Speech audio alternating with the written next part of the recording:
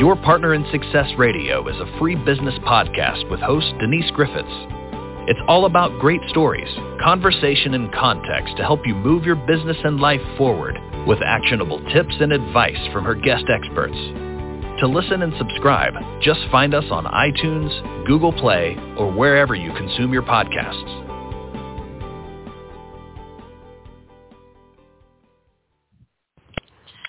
Welcome to Your Partner in Success Radio. I'm your host, Denise Griffitts, and today the COO of the Polk Institute joins me to share the Institute's Master Practitioner Training Accelerator, losing my voice, and capital funding program with the focus of graduating Fundable CEOs. Now, Tim Dura received 2 Bachelor of Science degrees from North Dakota. He has a fascinating story.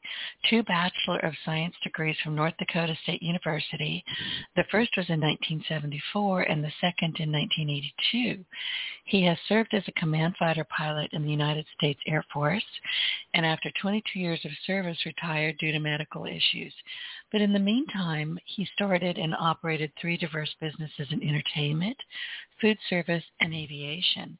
He then began a 20-year teaching career and became involved in teaching entrepreneurship. You wouldn't think that entrepreneurship would be something that can be taught. It most definitely can be taught.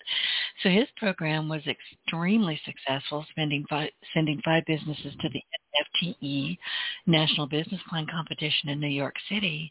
In the 6 years his NFTE kids were eligible. So Tim, welcome. We had a terrific conversation, a pre-interview not too long ago, and I really wish that I had recorded it because you were sharing so much of your genuinely interesting background. So welcome to Your Partner in Success Radio. Well, thank you very much, and good morning. I'm kind of jack of all trades, master of none. I definitely have a diverse background. That's true. You do. And before I get too deep into this, I want you to tell me a bit more about your military service. And thank you for your service, by the way. I have great respect for our military and for our police. And thank you for everything you have done. Oh, well, I appreciate that. I am always glad to hear when people actually acknowledge the sacrifice that many of our men and women make by becoming a part of the military and serving their country. A little bit about my military background. I was actually in the last pool of people that were eligible for the draft, back in 1970, and I received a draft number of 43. At the time, of course, Vietnam War was going on and all those kinds of things, but the draft and the fact that I was number 43 really didn't make much of a difference because I already knew that I was going to get in the pipeline to become a United States Air Force officer, and at that point, a hopeful candidate to become a pilot. So when I went through North Dakota State the first time, I was commissioned as second lieutenant in the United States Air Force upon graduation in 1974.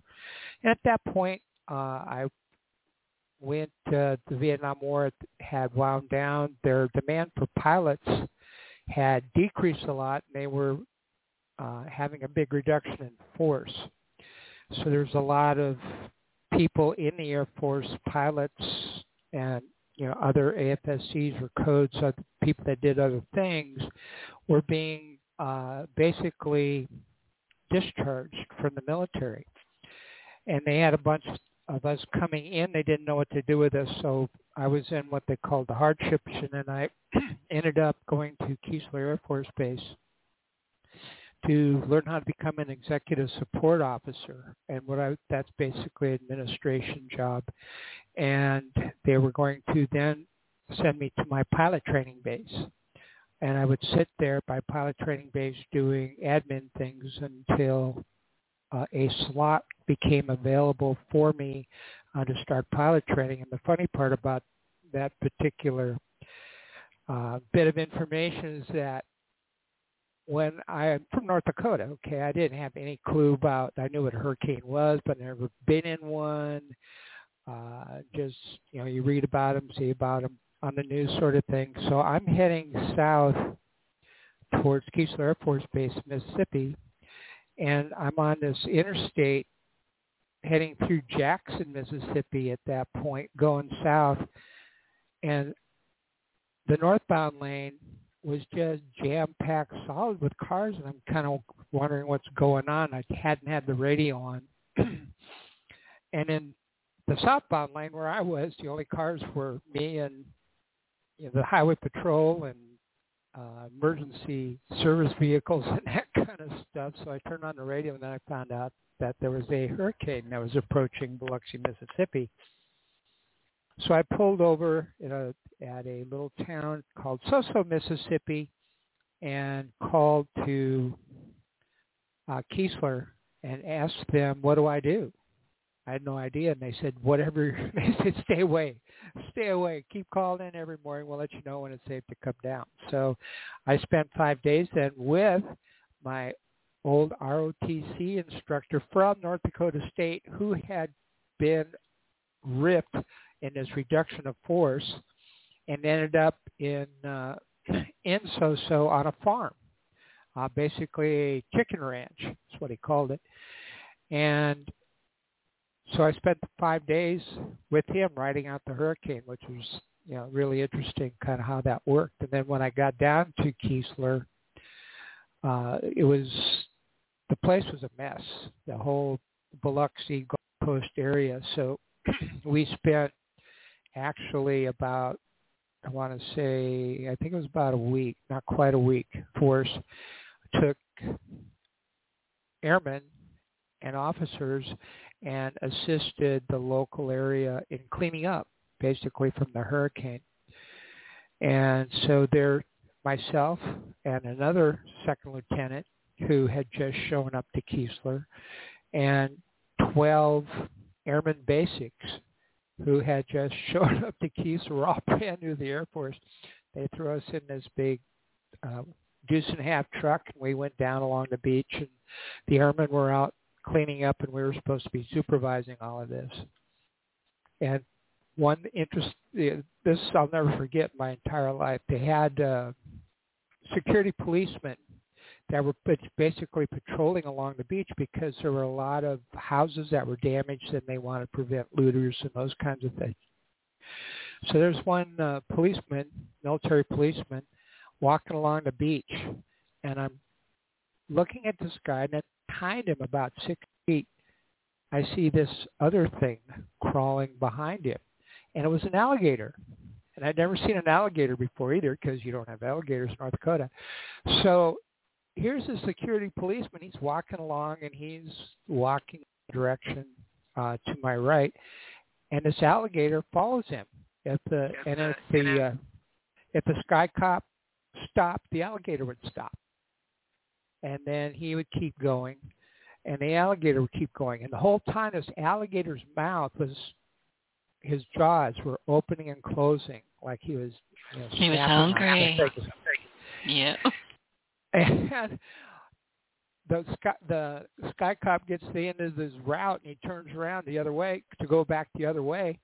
He comes eyeball to eyeball with his alligator, and the alligator sees this guy now looking at him, and they both, the guy's rifle went one way, and the sky cop went a different way, and the alligator went a third way as fast as it could go. I didn't think an alligator could move that fast, and I just busted out laughing. And it was really an interesting way to come into the Air Force. But, it was, like I said, it was the beginning of a very interesting 22 years. And see, we have hurricanes here all the time. I'm in Louisiana, southwest Louisiana, so as the crow flies, I'm probably about 15 to 20 miles from the Gulf. Last year we had 4 hurricanes, 2 of which came knocking on my door. One of them ripped my roof off. I understand hurricanes and alligators. I have to tell you, they pop up in the darndest places, especially after a hurricane. You'll get pictures on Facebook of, somebody, they'll post a picture and say, there's an alligator on my front porch. What do I do? Well, you don't open the door for starters. Yeah. It's not, and you're right, they can move fast. They're very, very fast. So that's a fascinating story. So how long were you at Keesler? I was at Keesler for 6 weeks. Was the length of the executive support course that I had gone through. And then at that point, I went to Del Rio, Texas, to Laughlin Air Force Base and was assigned to the 47th Operational Maintenance Squadron as its executive support officer. So it was in that way, it was really, since I had to wait for my pilot training slot, I was sitting in an office in a building that was right on the flight line. So I got to, watch the airplanes and watch people fly and do all those kinds of things, plus being around the maintenance guys, which was actually very beneficial to me as well, because I learned early on, the importance of the enlisted troops and the maintenance guys and what they did and how hard they worked to keep those airplanes flying. And being a brand new second lieutenant, of course, I had no clue about what the real Air Force was like. And we had a senior master sergeant who was the maintenance superintendent of the squadron, and he had an office right next to mine in the same building. So I got to know him and told him, what I was doing and why, I was going to go to pilot training eventually. I was just waiting on my slot, that kind of thing, and wanted to help out any way I could. And this guy took me under his wing, and I found out very early on that the Air Force is not run by the colonels and the generals. It's run by senior and chief master sergeants. These guys are the shakers and doers, and they could get anything done because they knew who to call. They knew how to network. And that's where I started learning about making sure that you had, a list of the right people that you could call and get things done. And so I started developing a network with this senior master sergeant. And he would take me on the flight line, introduce me to, the mechanics who were, 18. They were maybe airman first class or airman second class or three-stripe sergeant or something like that. And they were out there crewing the airplanes. And I would go out there and I would take off my blouse that I had with my rank and everything on it. So I had just a T-shirt on, just like the rest of the guys out there, because it was hot in Del Rio, Texas. And I'd help them crew the airplanes just to get to know what they did and how, the things that they did to pre-flight the airplane for the next flight and all those kinds of things. And I learned from them all about the airplane itself and how it worked, the different hydraulic systems, other mechanical, electrical, all those different systems that, a pilot should know about. I got, firsthand, basically, knowledge that I acquired from these people. And that was invaluable as well. That was another lesson that I learned early on is you got to know the people that you're going to be working with and what they do, and you got to make sure that they understand, even though that you might be, in a position of responsibility and authority that's greater than theirs. If you're down there, getting your hands dirty with them and asking them, well, how do you do this? How does this work? They all of a sudden, they get this big smile on their face and they're beaming because now they have this officer asking this little lowly airman second class about how something works. And they will do anything for you at that point because all of a sudden now they feel like, hey, I'm important. I'm responsible. I got this officer asking me that. This is pretty cool. And so that was another valuable lesson that I learned that I applied later on in my entrepreneurial life is how to work with people and how to make them feel important so that you can get the most out of them and keep them happy. And I'm so glad you brought up entrepreneurial, because I was thinking exactly that as you were talking. I mean, this was just such a terrific introduction to becoming an entrepreneur. Excuse me, I'm very raspy today. But lessons learned and lessons taught is what you're doing now. But how, I'm sure, and I'm just kind of guessing, Tim, because we haven't talked about this, but I'm thinking that when, you were saying, okay, I just want to fly planes. Why am I stuck in this office? Did that cross your mind? Or if it did cross your mind, did you very quickly say, I'm here for a reason. I'm here for a purpose?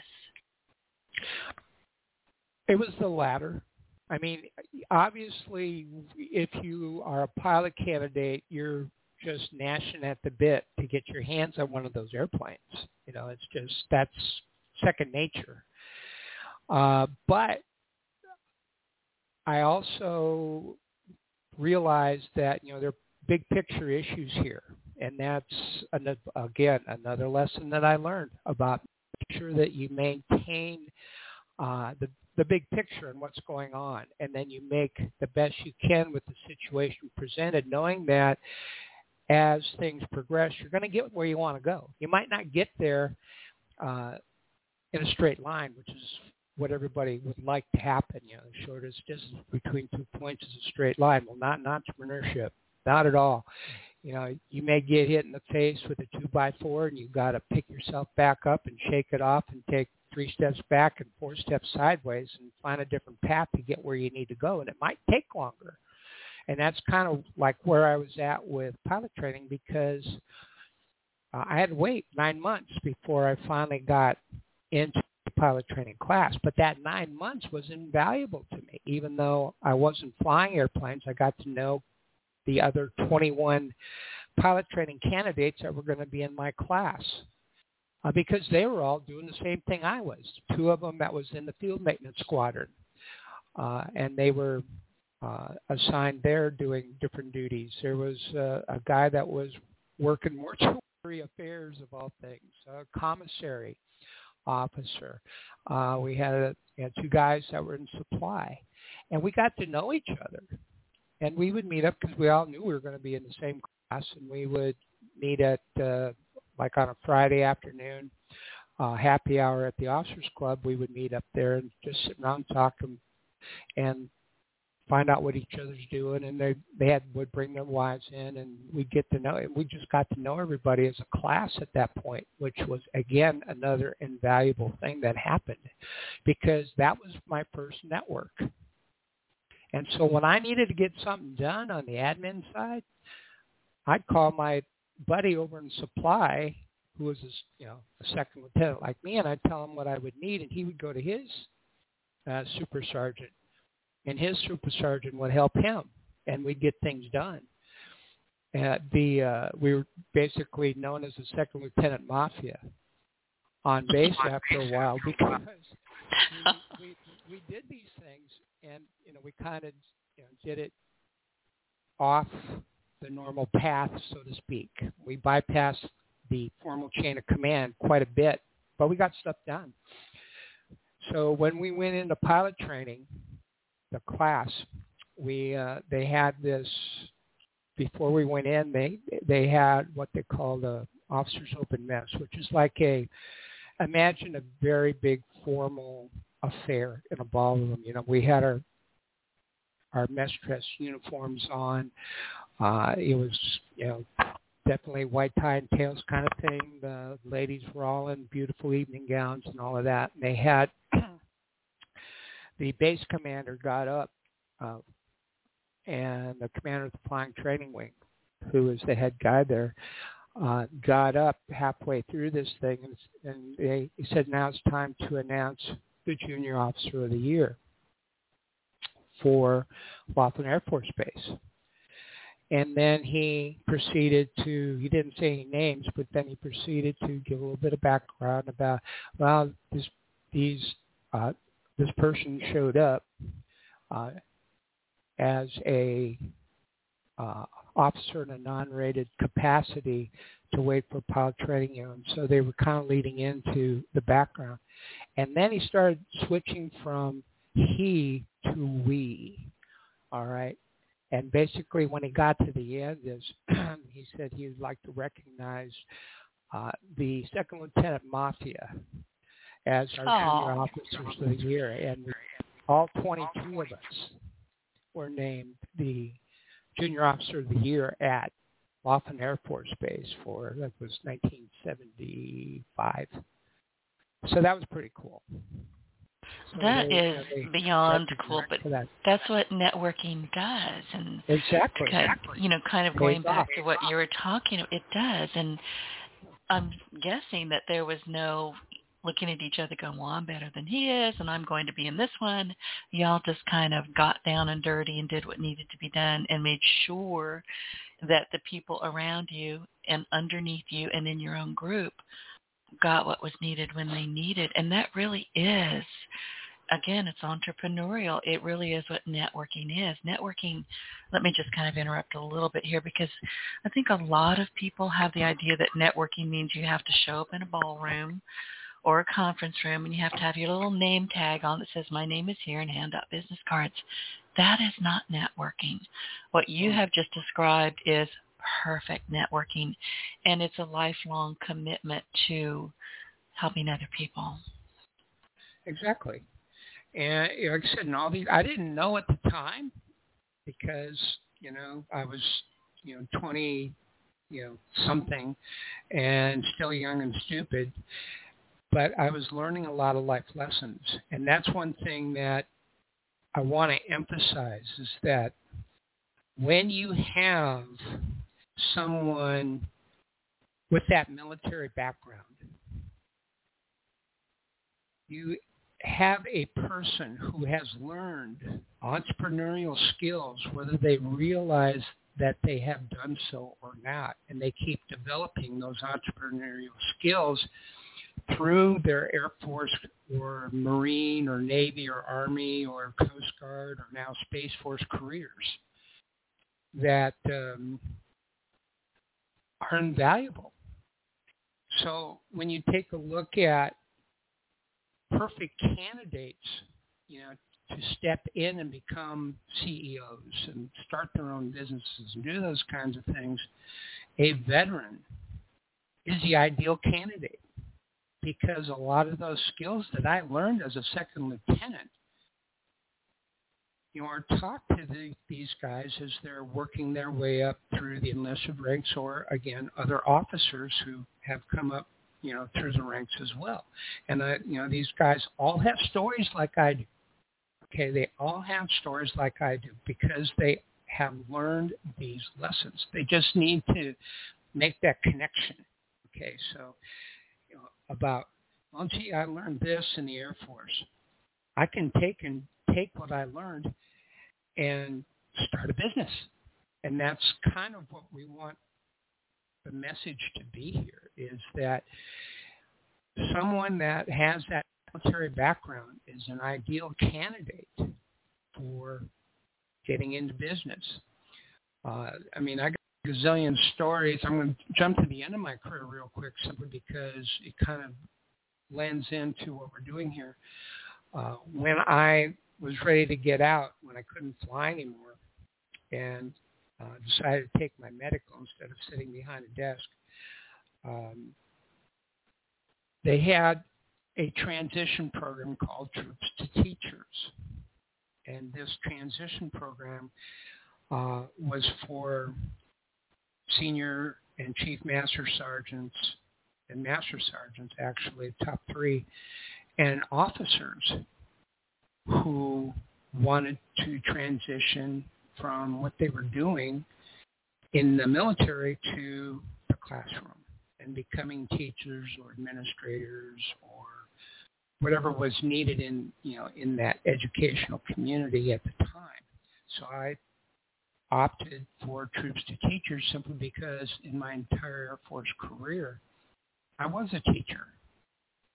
I was a instructor pilot. I was a stand-and-bow pilot, which meant that I was a quality control type person where I would evaluate the other pilots. I was a platform instructor.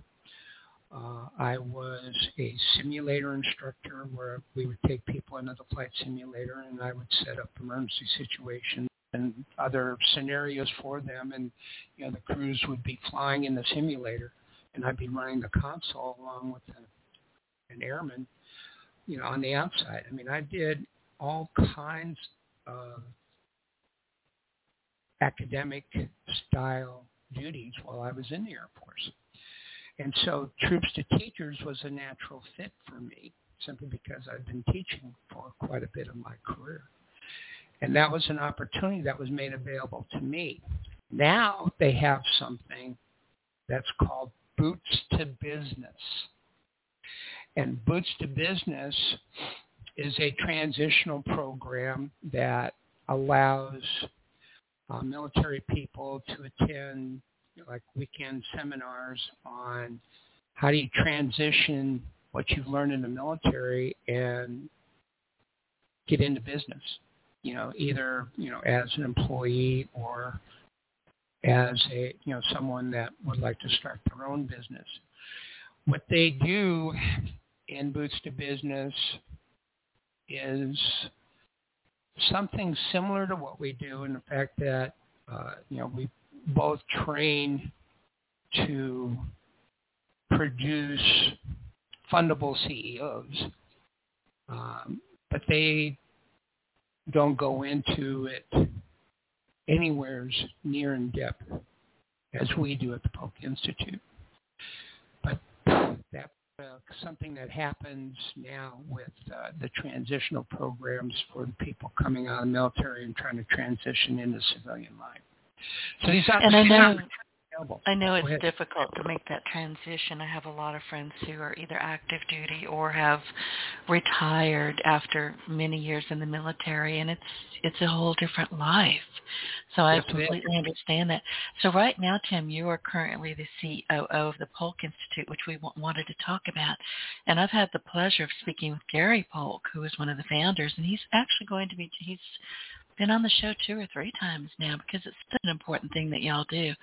And he's going to be rejoining us again in mid-December, I believe. So let's talk about social entrepreneurship and what it is that you're doing with fundable programs for these people who are coming out of, the things that you're talking about, the experiences that you're talking about. So let's jump into that because Veterans Day is coming up. We're in October right now. November 11th, I believe, is Veterans Day. So this is a good time to be talking about this.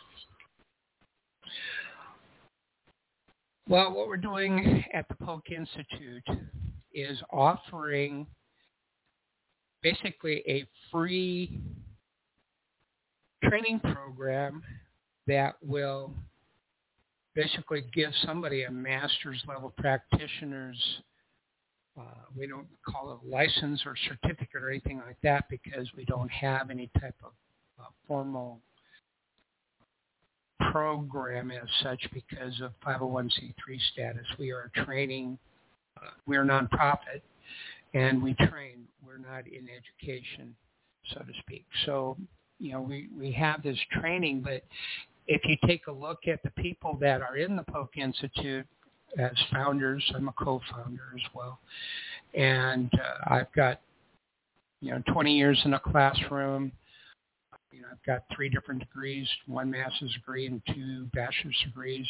Gary has been a college professor for close to 30 years now, I believe. He's got a background in finance and consulting. And he's been in a classroom that long teaching. Our CFO, Mike Manahan, is a college professor, and he teaches finance there. And at Cal State Dominguez Hills in Carson, California, where Gary teaches. And so we have these people, that have this huge knowledge of entrepreneurial theory, okay? And so what we try to do is take that entrepreneurial theory and then with people like me who have started and had 3-4 different businesses and had that practical experience, we take and kind of blend the two together, and then that's what we offer the cohort members as they go through the program. And we have a very intensive program. It's 40 weeks. We have 3 different phases. Phase 1 alone is 40 weeks. And we have the instructors, like Gary is a college professor, but he teaches something called entrepreneurship for everyone. And so that gives the foundation of entrepreneurship that people coming into the program may have never heard or had before. And then after that, until we get to the end with finance, and that's Mike Manahan, our other college professor, everybody else that teaches those other 6 classes in the middle are all people that come from the business world, that are there donating their time to teach these classes to the people that are going, or candidates that are going through our cohort. So we have our HR class was taught by an HR person that is a regional director now for Denise. She's in the restaurant business, and she does HR for them. Our marketing person she has her own marketing business and is very, very successful, and she taught marketing. We had a lean operations person who just retired from basically being an operations and management expert and consultant, and would go into businesses and teach them how to basically get rid of the fat in their organization, so they're running on a very lean operational scale, so that it helps increase their bottom line and makes them more efficient. And he was basically an efficiency expert. We had a personal finance instructor who is another CFO. I mean, we have all of these different people that can teach all these different skills. Now, when you tack the word social in front of entrepreneurship, social entrepreneurship basically means what you give back, all right? What you give back to your community, what you give back to your state, your region, your country, your planet. And that's how kind of tailor things. And social entrepreneurship now is becoming pretty much a recognized standalone opportunity. There are programs available through the government where you can get a B Corp status, which means that you are a social entrepreneurship style business, and you get certain considerations and tax breaks because of what you're doing on the give back end. We have what we call the 3 Ps at the Polk Institute, which is people, profit, and then planet. And that's what we emphasize. A person, obviously people are in business to make money. We get that.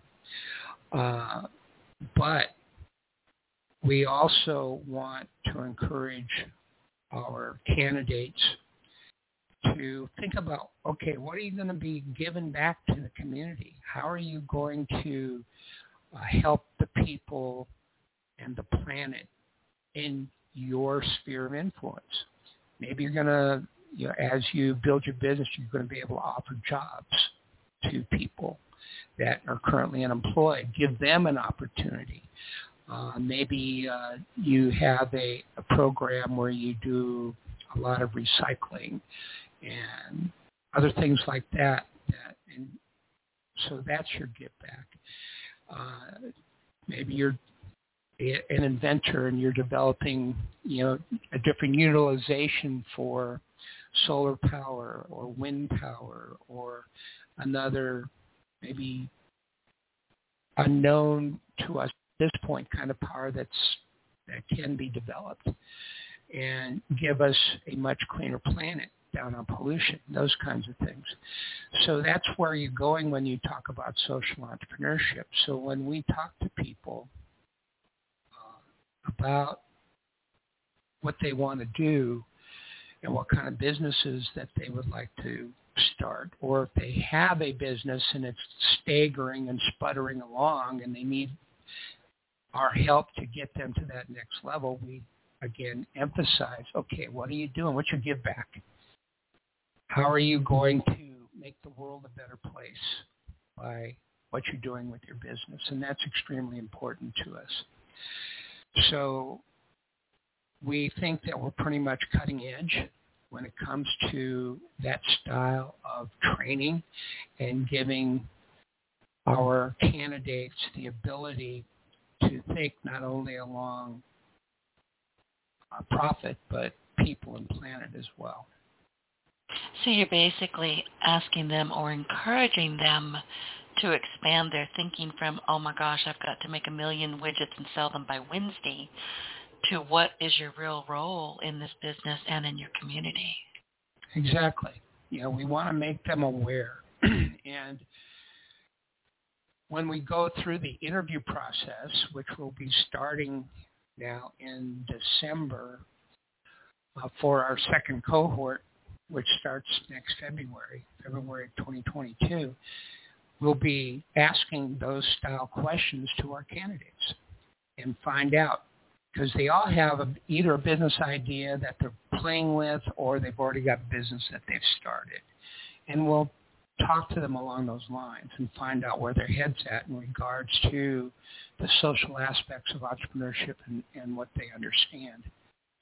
Right. So Tim, I need to interrupt here. You've mentioned cohorts a couple of times. And when you and I were speaking in the pre-interview, you mentioned cohorts. And I had to tell you, I didn't even know what the heck that was. So I went and looked it up. So anybody who's wondering what a cohort is, it's essentially a group of students working together with the same academic curriculum. Is that what y'all are working on right now? Exactly. That's exactly what it is. When we got off the phone, yeah, exactly. When we got off the phone, I went and looked it up. It's like, what is he talking? I mean, you explained it to me, but I wasn't entirely sure I was grasping it. And I hate to find words that I've never heard of before. So thank you for that. This all goes back to our 501c3 status with the IRS. We can't use words like education and student and teacher and all those kinds of things because we're not quote-unquote educated. We are trainers. Right. Yeah, we're trainers, and our nonprofit status is dependent upon us doing training. So instead of class, we're a cohort. Instead of a student, we have candidates. Instead of instructors or professors, we have facilitators.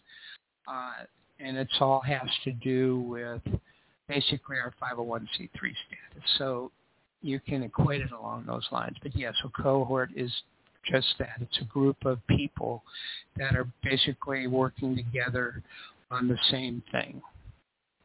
Thank you. Listen, let's get down to the nuts and bolts here. Let's talk about the one-of-a-kind master practitioner training that you are offering. Is this program targeted solely at startups, or what do people need to know before they come to you and say, oh, I want in now? It's not specifically targeted for startups. It's targeted for people who want it. Let's put it this way. It's targeted for people who want an opportunity to improve themselves, improve their lives, and become a shaker and a doer, and basically contribute to society.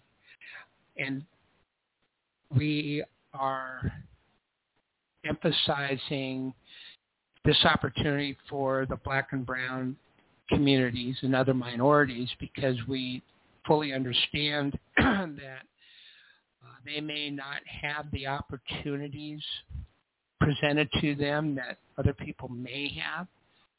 But so that's the initial emphasis, but we don't just stop at that point. We have in our first cohort, we have had quite a diverse group. We have a lot of women, and women are considered minority, believe it or not. Even though there's more women in the United States than there are men at this point, women are still considered a minority. Yeah, I don't understand that at all. I am a woman, and I am not a minority. I am me, and I am loud and proud. There you go.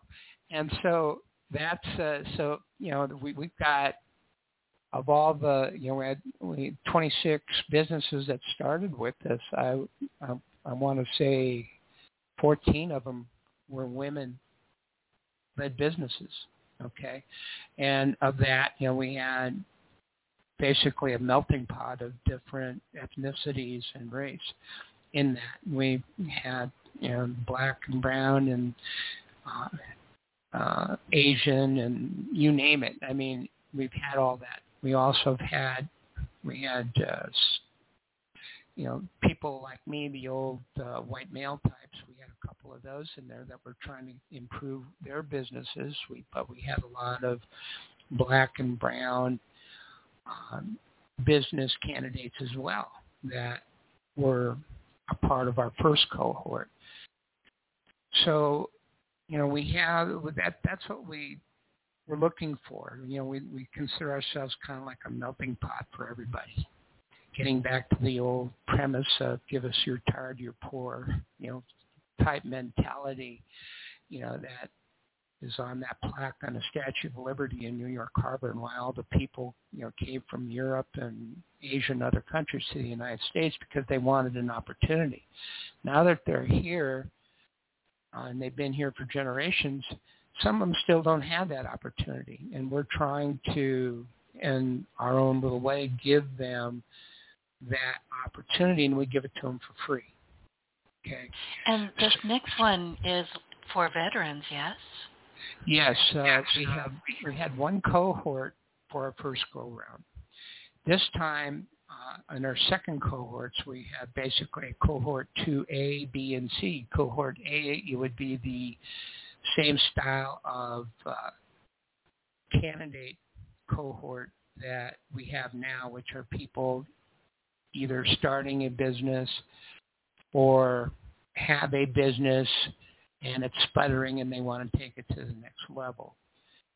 Cohort B, 2B, is going to be veterans. We want veterans in that cohort because we know that veterans have the skill sets required to be fundable, and heavy emphasis on the word fundable, CEOs, because they know how to meet deadlines. They're disciplined. They're determined. And they have the desire to better themselves and move ahead. They think out of the box, which is an acquired skill, okay? A lot of people just don't think out of the box. They accept life the way it is, and they say, oh, no, I can't do this because of, and then some kind of a stumbling block that justifies the fact that they can stay in their comfort zone, and they never want to leave their comfort zone. Well, veterans, they love to push the limits, okay? And they think out of the box, and they know that there is always a better way to build that mousetrap. This is something that they acquired in the military because they had to learn how to improvise. They had to learn how to think out of the box in order to complete an assigned task or mission that they needed to get done. And they had to do it by such and such a date or there would be hell to pay. And so you did it. And those are skill sets that are just so invaluable in the business community, which is why veterans, if they are given the opportunity either to become part of the corporate structure or become part of a company on an employee level, they are so much further ahead than people that they pick off the street with maybe high school education, or they've been to a community college or even a 4-year school where kids are coming out, with a bachelor's degree in something. People with 4 to 6 years in the military have got that practical experience and knowledge that these other people don't. And so they're much further ahead, Right, so that's that why we want that veteran cohort. That's why we want them. We want these people so we can train them because we know that they're going to be successful. And that's cohort number 2. And then the last cohort, we're actually doing three different cohorts within one. 2C is something that Gary will tell you about when you talk with him again in December, and that is our legacy program. And what that is are businesses in the Black and brown community, again, that have been around for at least 20 years. That's the requirement. Legacy, 20 years. They have to have been in business for at least 20 years and been passed down like father to son or daughter, or mother to son or daughter, or grandfather to whatever. So, something that's been passed down like that, at least one tier, and are at a point where they should be doing a lot more in business than what they're doing. I mean, they should be, maybe their total sales is $500,000 for the year, or $750,000 for the year, when in actuality these people should be drawn in $4 million, $5 million a year. And we want to take those people now and give them that knowledge and that experience that the Polk Institute staff and facilitators have, in order to go in, find out what their pain points are and why they're not making more money, why that bottom line is still so small for them, and then help them increase their bottom line to make them more profitable, make them at that point able to expand, which does what? Allows them to hire more people, bring them in, create more jobs, and push that give back at the same time to the community. So we've got basically 3 cohorts in one that'll be starting in February of 2022. Okay, so what do people need to know? How do they find information on how to make an application? What do they do? Okay, we have a website that is up, and people will log into www.polk-ise.org, O-R-G, and they will find our website. At that point, there are hot buttons on there that will take you to the cohort application process. And we have, doesn't matter if you're a veteran, doesn't matter if you're a startup, doesn't matter if you're a legacy. You click on the cohort application button, and it takes you to the application. You'll fill it out, and it branches into if you are a startup, if you are a veteran, or if you are a legacy. And there are questions that will be answered on that application that are applicable only to that particular cohort candidate. And then once that's completed, it gets sent automatically to the Polk Institute. And at that point, they are collected by our chief of staff and handed over to our directors of recruiting. And they in turn evaluate these different applicants, and then at that point figure out who we are going to interview in December. And that's basically the process. It's very easy. You just go to, once again, ise.org,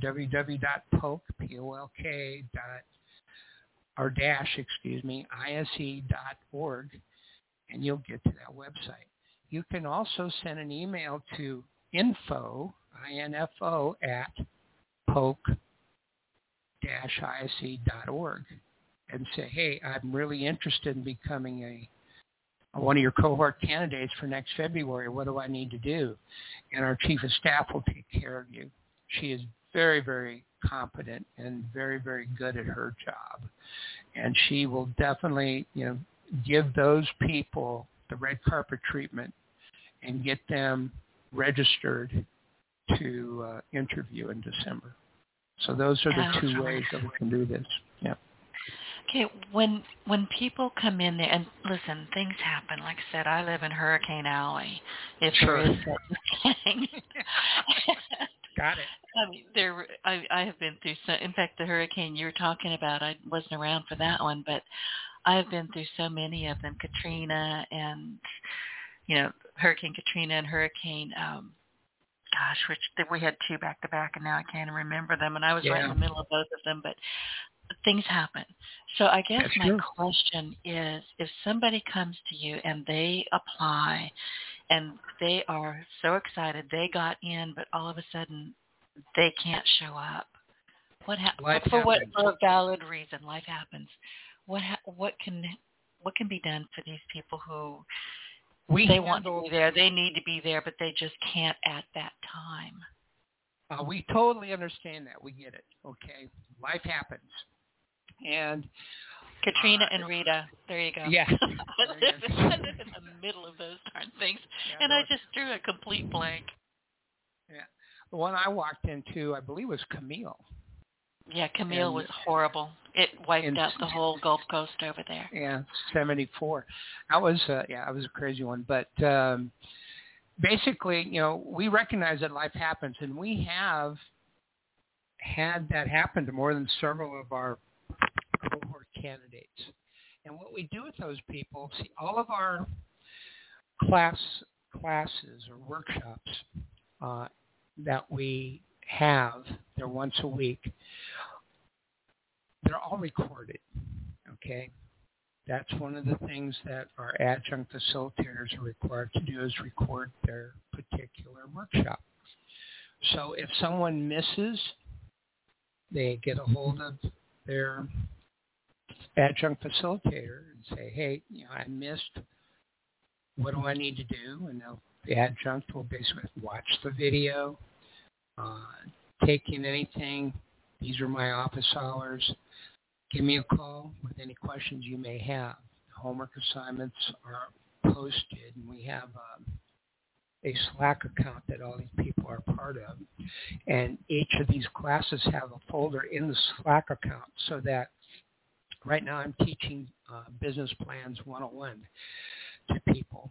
And so I have a folder in the cohort channel for Slack that we use for inter-company communication. And the students go to Slack, and they'll open up the Business Plan 101 file, and in there are the recordings of the class workshops that I have taught already. In there are the different handouts, books, other things that are resources for them, and then their assignments are also posted there. So they can kind of go back, they can go into that folder, they can find everything. They call me, they ask me questions about things that they didn't understand during the workshop, and we get them caught up that way. So we've had... So they don't lose out. They don't just say, I can't do it anymore, and then you say goodbye. That doesn't happen. No, we don't say goodbye to them. They say goodbye to us. If it's a point where they, they say, and we've had several businesses that have said, we just can't do this right now. And we feel that not only are we wasting our time, we're wasting your time, simply because we can't give this the full focus that we thought we could when we started. So, and then they say goodbye.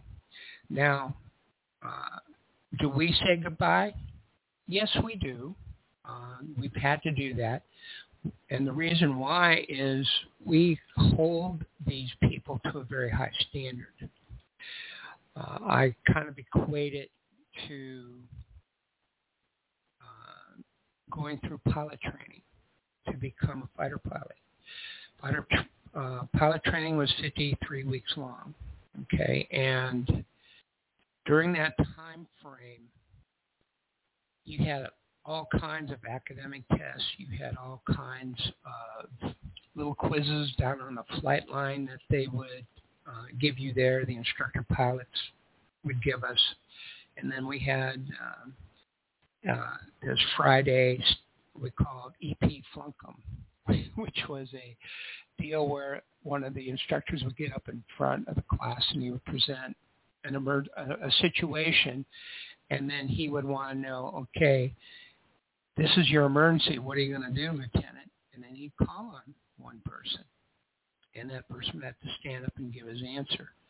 And if he got it right, that was great. And when class would breathe a sigh of relief, and we would move on and we would get through another week of EP Flunkum. If he got it wrong, then he would go to the instructor, go to the next candidate that he wanted to pick on and see if that person knew. But the whole point of that is during the entire 53 weeks of all of this different type of academic and practical testing and quizzing that we got, you could have only 3 times that you failed.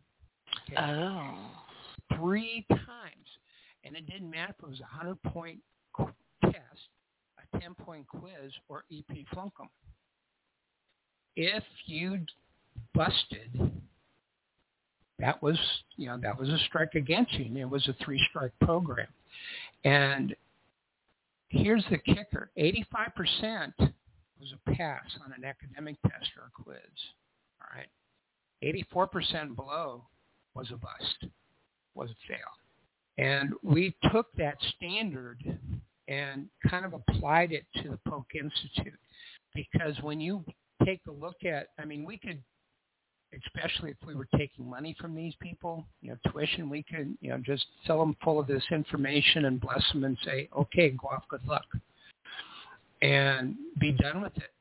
And these people would have zero opportunity to get funded because they didn't know how. They didn't know what they were doing. And so we hold these people to a very high standard. And if students cohort members do not basically measure up to those standards, and they demonstrate, again, 3 strikes, they demonstrate on 3 separate occasions that, hey, I'm blowing you off, I'm not doing this, I'm not coming to class, whatever.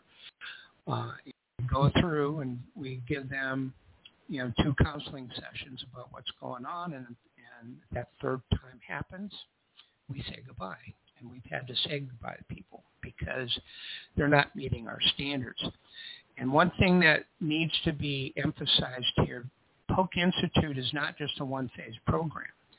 This academic program I'm talking about right now is 40 weeks long. Okay, and that's quite a commitment of time, and we understand that. But it's only phase 1. Phase 2 now is where people move into, let's take our business plan that we've just written, let's put our team together, and let's get our pitch deck done, and they've been assigned a mentor that's directly working with that business, and 3 to 6 months later, these people are now ready to go in front of potential investors and pitch and have a good chance of success of actually getting their businesses funded. So that's what we talk about when we talk about a fundable CEO. And people that are lackadaisical and, aren't motivated, they're not CEO material, and they're definitely not fundable CEO material. So we want, especially people that are veterans, are people that display the types of characteristics and qualities that are found in fundable CEOs. And so we take them through phase 2, then they get funded, and then they go into something called phase 3. which is to that business as they take that startup money now and get their business going. So we have 3 different phases that we basically carry a student through. So if you kind of take a look at it on the educational side, they're getting a bachelor's degree in phase 1, they're getting a master's degree in phase 2, and they're getting a doctorate in phase 3. It's amazing. It's amazing what y'all are doing. That's what it is. That's why we talk about master practitioner training, because you're going to be a master at what you're doing by the time you're done with this. And we're also looking at a phase 4 now where we bring back these people into basically, Rotary Club style organization. And they come in and they meet once a month, and we will give them updated training in something maybe we'll spend 8 hours in a workshop environment with these people, but it's going to be mostly seminar and trading of ideas and helping each other get past pain points in their particular businesses. And so these businesses now will have an opportunity to grow their networks because they're talking to businesses from all the other cohorts. Right. So that's where we're going with this. Well, the Polk Institute is, like I said, Gary has been on my show before, and he'll be here again. It's a very impressive body of work that you guys do. And we just ran out of time, Tim. Before I let you go, I told you it's the quickest 60 minutes on the internet. It's such a great conversation. Where can people find you, and where can they make application one more time for the next cohort? Sure. We're at www.polk, P-O-L-K, and these are all lowercase letters, P-O-L-K -ISE .org. .org. There we go. .org. Thanks Right. for throwing that in there.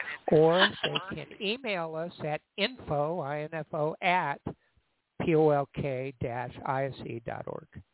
Perfect.